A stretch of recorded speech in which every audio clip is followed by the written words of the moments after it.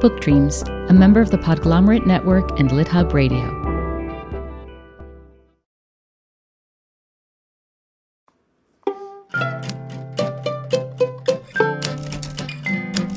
Hi, everybody. Welcome to Book Dreams.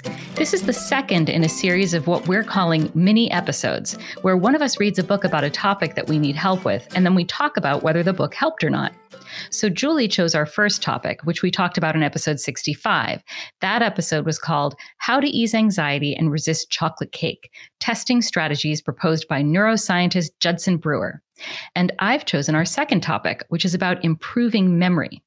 So before we dive in, Julie, can I share an amazing fun fact that I initially thought had nothing to do with this episode, but in fact, I realized it relates directly to this episode? Of course, let's hear it. Okay, I'm so excited, and I think you will love this.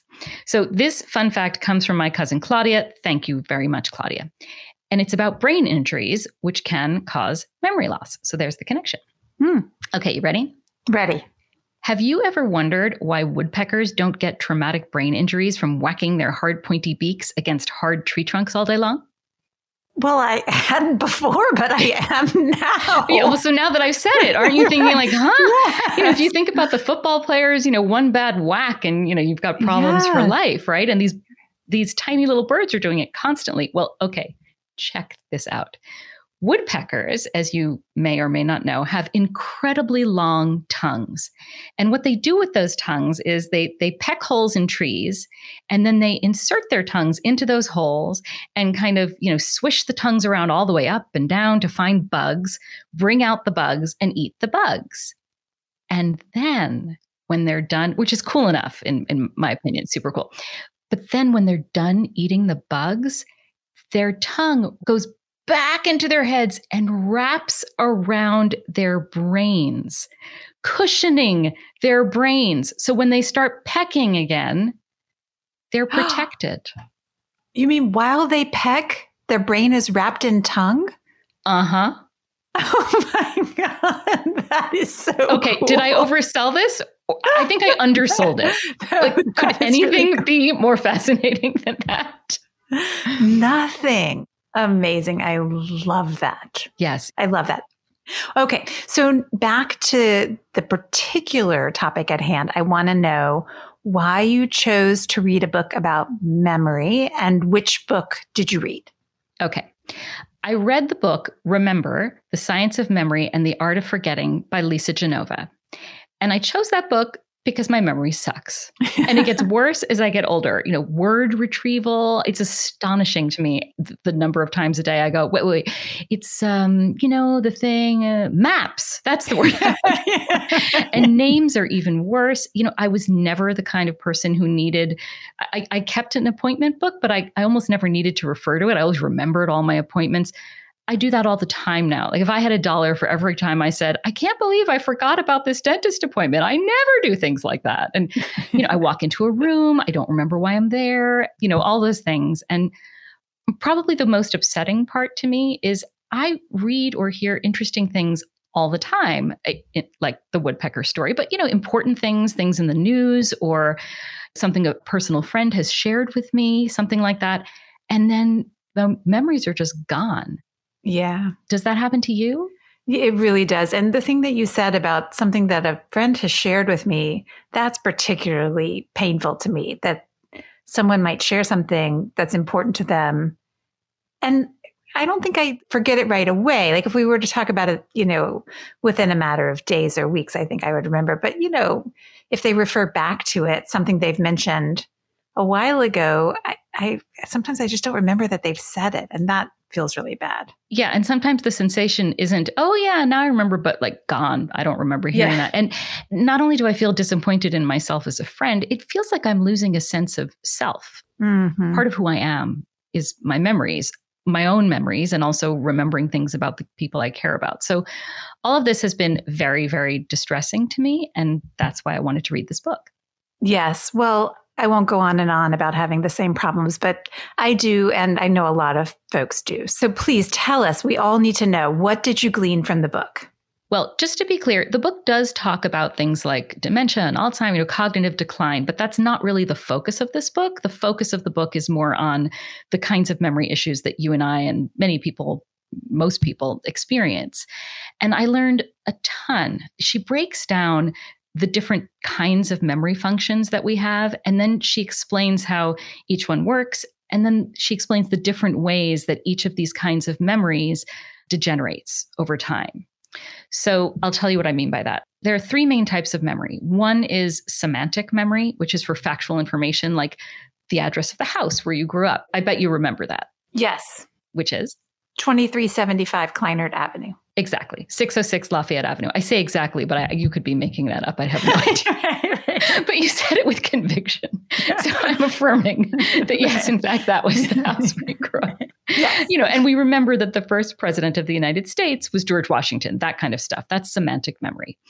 And then there's episodic memory, which is for things that have happened in your life. So for me, I've been hit by a car 3 times in my life. I remember all 3. I can tell you the story. Oh my God, Eve. I know that's another episode. I also, I remember each of the births of my 2 children very vividly. I'm guessing you have many memories like that yourself. Yes. Yes. And then there's a third type of memory, which is kind of muscle memory for how to do things. I'll tell you an interesting story about that. We recently got a stick shift car. And the last time I drove a stick shift car was decades ago. When Nick is my husband, when we started dating, he had a stick shift car. So this is 1988, 89, 90. And he taught me to drive a stick shift car at that time. And then eventually, we got married. We had a different car, automatic cars. And so when he got the stick shift car just recently in the last year, I said, okay, well, you're going to have to teach me again, because I know I learned 25 years ago, but I only did it for like a year or 2. So why would I remember now? It's not like I did it for a long time.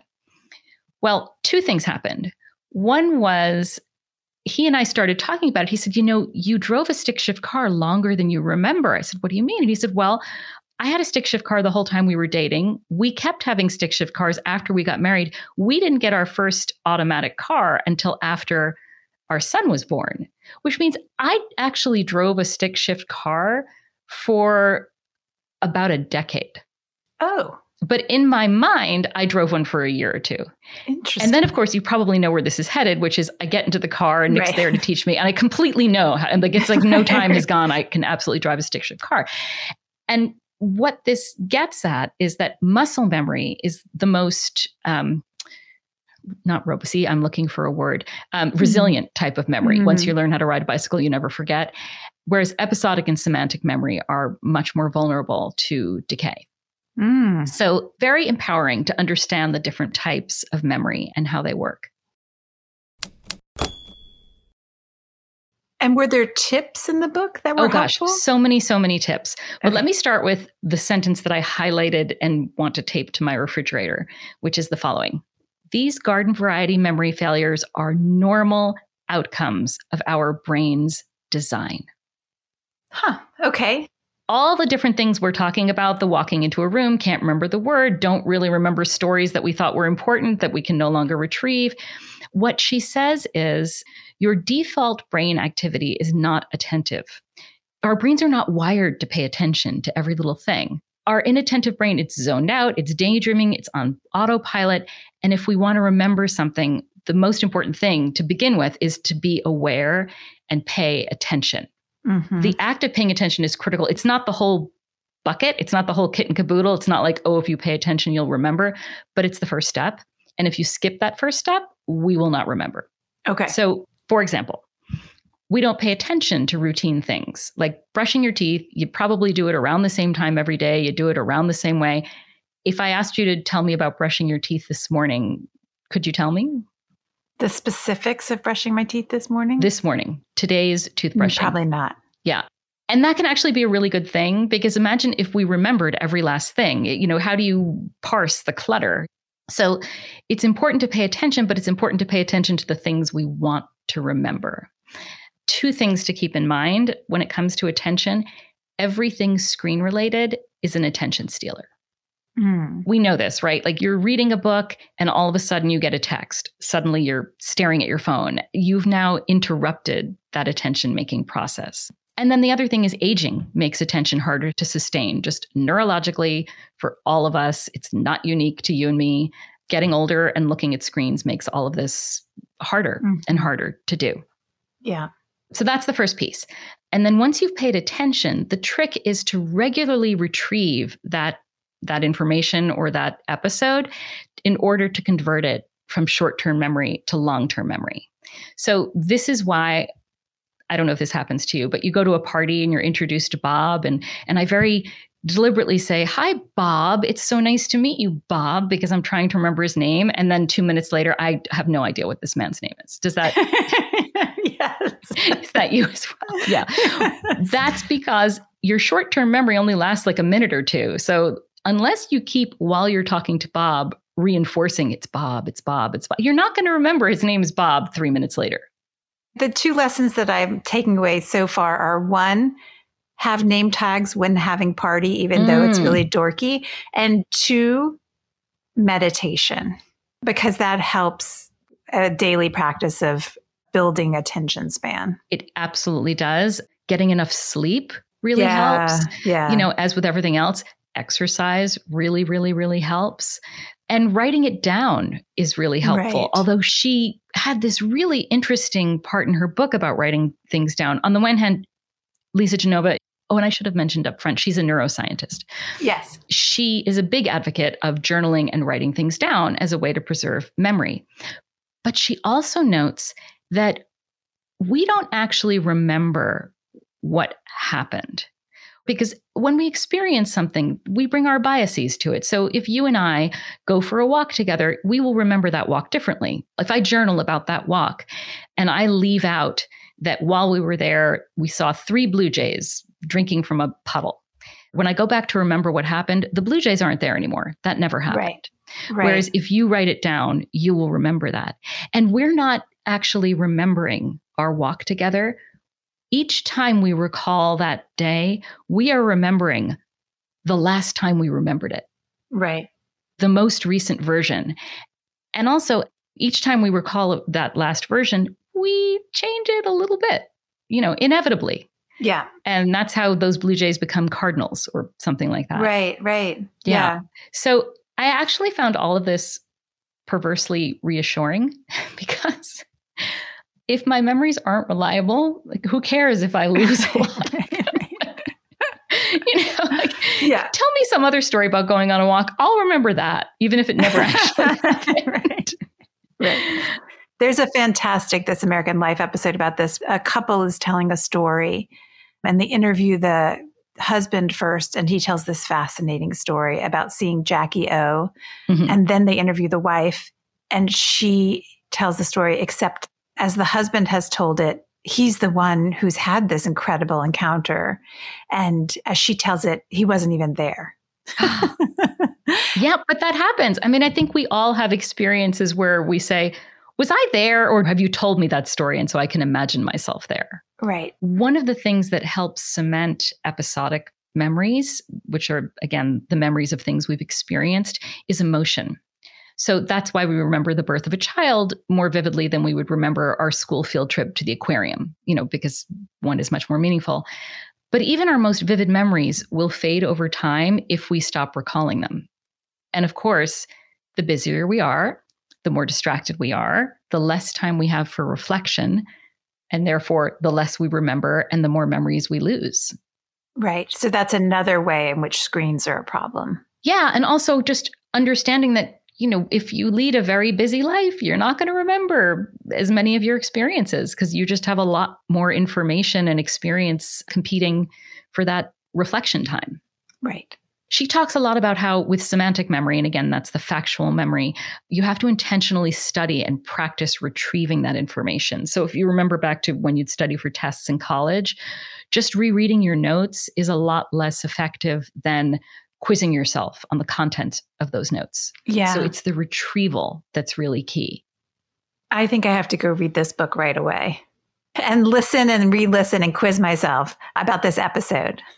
Well, there are a couple of other things that she talks about which are important, which is that if there's something that you want to remember, you tag it with emotions and strangeness, right? Because anything that's out of the ordinary will stick in your mind.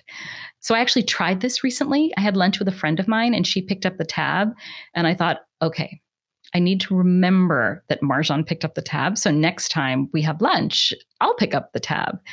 And I knew there was just no way I was ever going to remember who paid. So I pictured Marjan wearing a clown hat and told myself to remember Marjan with the clown hat, sitting at the table in the restaurant. And somehow that was going to trigger that I have to pay the bill. And what would have made that even more memorable is if I had pictured Marjan naked wearing that clown hat, but that felt sort of invasive. So I didn't do that.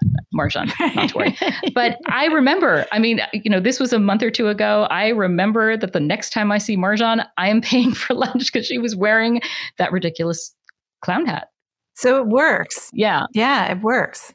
And the other thing to do, if you want to remember something, like, for example, if you enjoyed the woodpecker story, tell it to other people. Every time you retell the story, you're reinforcing your memory of it. Right. So the older we get, the more we need these kinds of techniques. When you were younger, you didn't need to jot it down. You didn't need to put a clown hat on it, but now you do. And it's normal. If you were to ask me what's been helpful about this book, I just feel enormously reassured learning how normal it is that I don't remember these things. Your brain is wired not to remember a lot of stuff. Well, I love this and I can't wait to read the book, and I will remember to do so because I'm putting a clown hat on top of the book. And perfect. Yeah. And I can't wait to hear what topic you choose next and what book, because I feel like this is going to be a great addition to my life anyway. I hope our listeners agree. Oh, I do too. And in the meantime, happy book dreaming. Happy book dreaming. Come listen to Book Dreams with Julie and